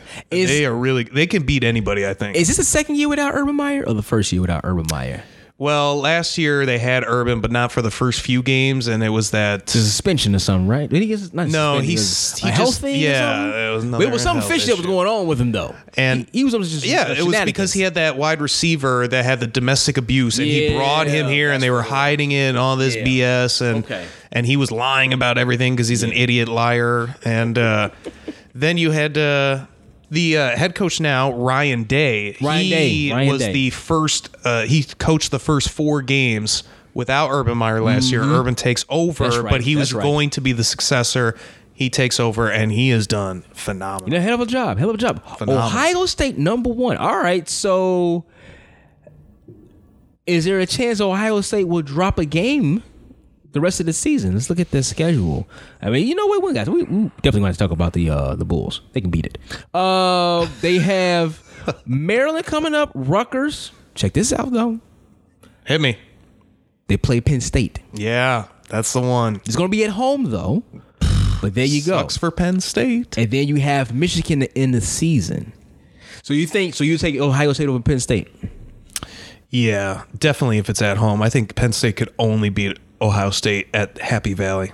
I don't think they can beat them in the Horseshoe. Okay.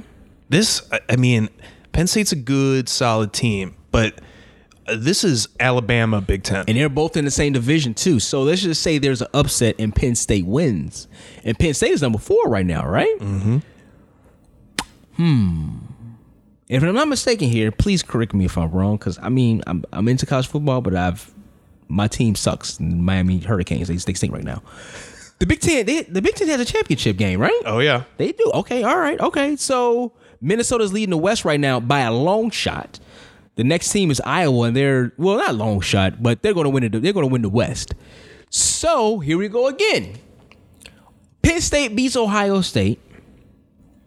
Let's say Penn State wins the Big Ten.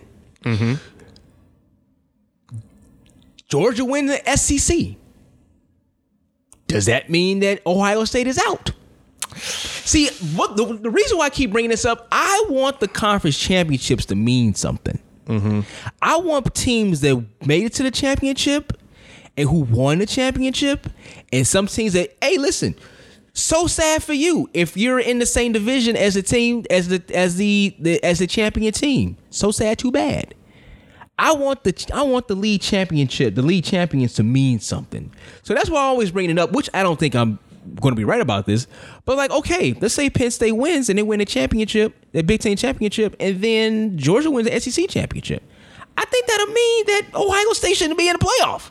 That's just me. It's possible. But see, this is where the committee has. I don't like these That's why committees. Penn State is #4 right now. The strength of schedule easily favors Penn State over Clemson. But when you look at the overall talent and what Clemson has done, especially with Trevor Lawrence, you're thinking Clemson's a better team than Penn State. So that's why I said earlier, LSU, Alabama, the loser, they're not out. No. If they look like one of the best 4 teams, you can make up any excuse to get those in there with a committee. If you had BCS national rankings and all this stuff, there would be a technicality where a team would have to fall because they'd have too many losses in the points column or whatever with their calculations. So I think Ohio State is going to be in the playoffs. I'd be very surprised if they don't, because they are, to me, one of the best teams. Yeah. And you're going to have 2 guys fighting for that Heisman, I think, there with Ohio State, in Justin Fields and Chase Young. Wow. Well, this is going to be interesting. Listen, man, when I was like deep in college football, I even think I wrote, this is a throwback right here. I think I wrote an article for weareRigoRigo.com about, did I write something saying, or maybe I tweeted it out, I'm not for sure, talking about, this is before college football had a playoff. And I was like, man, listen, if college football had a playoff, it would be bigger than Christmas, Hanukkah, and Kwanzaa wrapped into one. And this is when college football, obviously still at its peak, but listen, man, college football, especially with the playoffs, is just fabulous. I do think eventually it's going to get expanded out. It's probably going to be 8 teams. I think probably 6, maybe 2 teams get a bye, come some kind of way. I don't know. I don't like that though. I just want to make sure that they. I just want to make sure they just involve or really make it mean something when you win or lose your league championship. That's just me.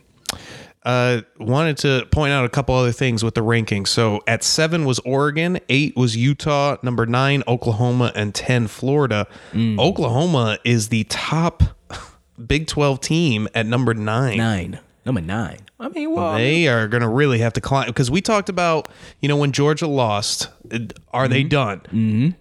Oklahoma had a similar type loss, losing to Kansas State. They did. Are they done now? Because, look, they don't have the SEC quality teams to boost themselves back up like Georgia does. No, they definitely don't have that. They would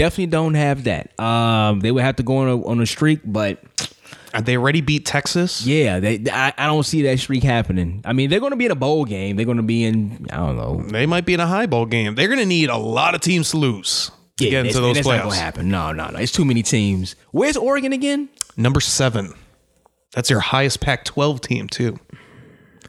And that's another thing, too, that we should maybe mention. USC and Florida State, 2 of these blue blood programs, they're going to have head coaching vacancies at the end of this year. Yeah. Those are going to be 2 prime spots. And I saw a rumor or a report that USC is going to go balls to the walls, excuse the phrase, for Urban Meyer. USC? I could see that. And that seems like a no-brainer. Because Urban Meyer's coming I wonder why he wouldn't want to go back down to Florida. Too many bad memories? He won a championship down there. I don't know. He just kind of seems like he does this. Like he always has some drama. He has to leave and then come back somewhere else to try to prove something. I don't know.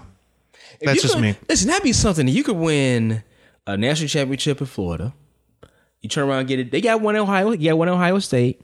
And then to bring back USC, man, I wish he had some rumors of him going to Miami. That would be nice.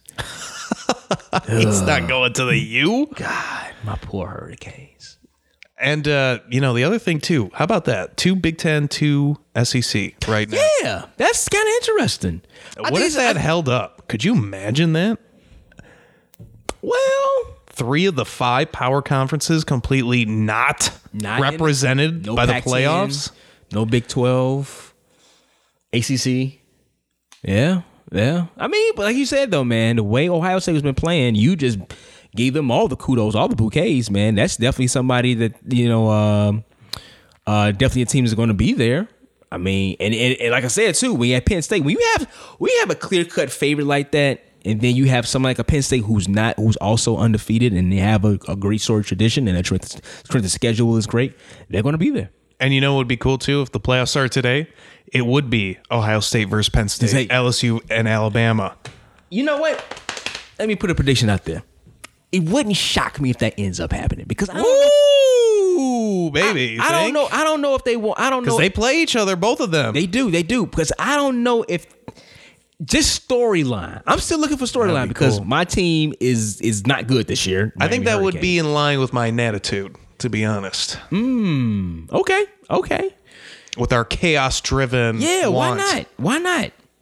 I think you should keep it like that. You should definitely keep it like that. Keep making sure that I don't know if they have. They kind of have the power to set them up the way you want to set up. But you have the 2 Big Ten teams go against each other, and then you have the 2 SECs, and then you just see, can the Big Ten? I mean, those are the keep 2 up best with the conferences. SEC, and that's always been kind of the question. Ohio State is the only team that's been kind of given they're the one team who can keep up with the SEC. Alabama. They beat Alabama. Can they keep up? Can the Big Ten keep up with the SEC? And that's the biggest question. And those are the 2 best conferences, right? I mean, we don't really think Oregon can beat any of these teams. No. I mean, obviously the ACC does have Clemson, but obviously they have nothing else. No. And then you have nothing really in the Big 12. I mean, yeah, Oklahoma could maybe win against one of these teams, but you lost to Kansas State. You can't have that loss. If you lose to Texas, okay. But you can't lose to Kansas State. Yeah, Oklahoma had to have a lot of help. All right, so that was fun. A little college football talk with the playoffs coming up. It's going to be a lot of fun. All right, so Ryan has been very excited about this. What was coming up soon and is finally here. And sad to say, somebody perished in this ordeal. Oh, yeah. The Popeyes you have to chicken, take us a turn there. Yeah, I did. The Popeyes chicken sandwich is back. Now, I stopped eating. Well, only meat that I eat only meat that I eat is fish. I'm a pescatarian, as they call it. I'm a fish-only diet, so I don't eat chicken anymore. But Ryan is like, oh, man, I'm back. I'm ready. Where is the chicken? So, Ryan, so how was it back? How it was great. To be back? It was great. It tasted just as great as last time. Okay. That damn thing. I don't know what they probably put enough salt in there to kill an elephant. It is salty. I mean, but it tastes good though. Oh yeah, it tastes you good. have those pickles with that sauce. See, I think we talked about this the first time. I didn't do extra sauce. I think you have to do extra sauce. Really? It's like is it a mayo? Yeah, it's like a spicy mayo. A spicy mayo? See, I don't like mayo like that. Oh my gosh. I can do one. Did you see that Canada game, by the way? The who game? The hockey fan? No. Okay, we'll get to that. Oh, yeah. I think I did see it. Oh, it was in Canada too? You crazy. It was the Canadians. You crazy. I told you they love mayo up there. Montreal, that's where it was at too. You crazy Canucks. I didn't know they liked it like that. Scooped it. With a spoon. Yeah. Him and his girlfriend is eating it out. Well, she was eating scoops. He was just scooping in. Oh. Maybe something. Maybe it's just egg white. Yeah, I know, but maybe they mix something in. Maybe they mix something in with the mayonnaise. They just want some mush egg white. Nah, I'm good with that. I'm good with that. Home. But that Popeye's chicken. Yeah. That huge chunk of meat that they put on there with that delicious. Popeyes has good chicken. I like that chicken. It is. Matter of fact, it was crazy. Shout out to our guy Tony Gill. He was on the Jump. Not the Jump, I'm sorry. The Jam. Thinking about basketball with Tony. He covers the Bulls for 670 Score. He was on the Jam this past week, and I saw this when it was saying that the chicken sandwich is coming out. The guy who hosts the show, I can't think of his name right now. I'm trying to see if I can find it. He's never been to Popeyes. Now, for real? He's never been to Popeyes. Yes, here it is. Here is a tweet from the Jam. You follow Jam on Twitter at the Jam TV Show. Shout out to our girl Afia as well over there, the executive producer of the Jam. This is from a tweet from November 4th, which was yesterday. We are shook at John Hanson TV has never been to Popeyes. You know, I hadn't been to Popeyes within the last couple of years. It was the first time for me. I had stopped eating Popeyes a while ago. I know a lot of people, because I was so hooked on, shout out to my grandmother. My grandmother's fried chicken. Definitely Harold's. And yeah, see, on the suburbs, was probably it. See, out in the suburbs, there wasn't that many Popeyes to begin with. I had KFC and Browns, as the only ones. I could definitely see the around KFC. Me. The Browns, it's no longer, but there is still a few. There is a Browns that I found. I think I'm going to have to go get it. Carpentersville, right over where I live. Oh, you're close by Carpentersville? Yeah. Wow, that's a trek. At least for us, I'm dead smack in the middle of the city. Well, not the middle of the city, but that's all right. You just got to cover your identity. Yes, that's just far south side of right here, southeast side of Chicago. Come get it. There you go. What up? Hey. Wait, I haven't had Browns in more than 20 years. Oh, maybe we should do a Browns trip. Ken would never do it. We talked about this before, talking about how it's kind of like a cultural thing with Browns. Yeah. But listen, growing up in the city though, everybody with the Browns. By the way, everybody with the Browns. You know that's how Michael got his start from The Office. Steve Carell, not Steve Carell. Yeah, he did Brown's chicken commercials. Brown's chicken commercials.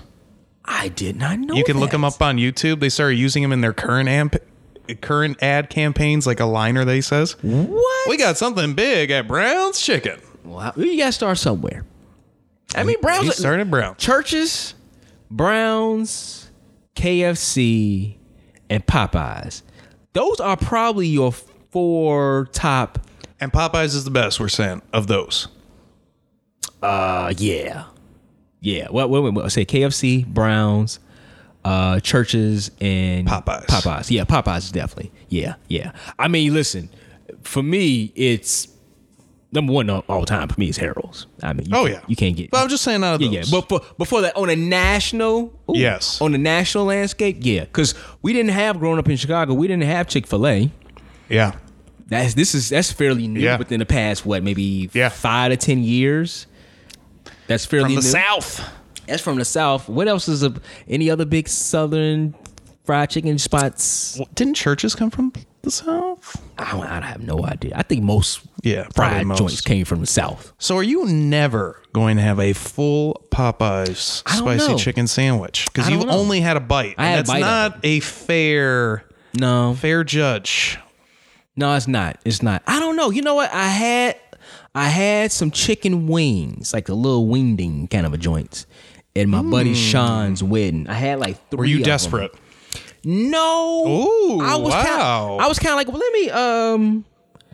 let me just try to see if my stomach can take it. And the one thing that really stuck out to me was the fact of how stringy chicken is. Well, you haven't had it in a year. It's kind of String like it up, it's been more than a year. Well, it's been like a year and 2-3 months now. So I don't know. I don't have the urge to go back.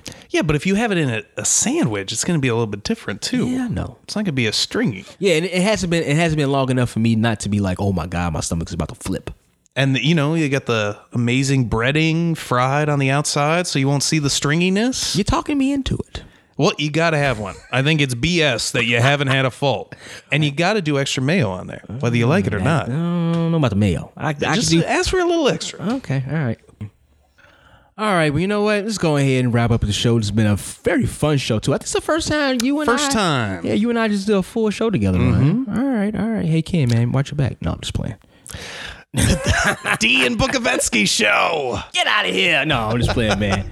No, it's always going to be the D and Davis show, man. We had a great time. Thanks for Ryan. You know what I'm saying? Like I said before, man, always doing what he does for the show. Really appreciate it, man. Producing a great show, giving us great content to work with. And yeah, man, Ryan, I'm sure Ken is going to be back next week. We'll have some fun. Also, too, we get the flip coming up as well. So speedy recovery to my brother. Feeling better, you know what I'm saying? Get back on the 1s and 2s and you'll be all right.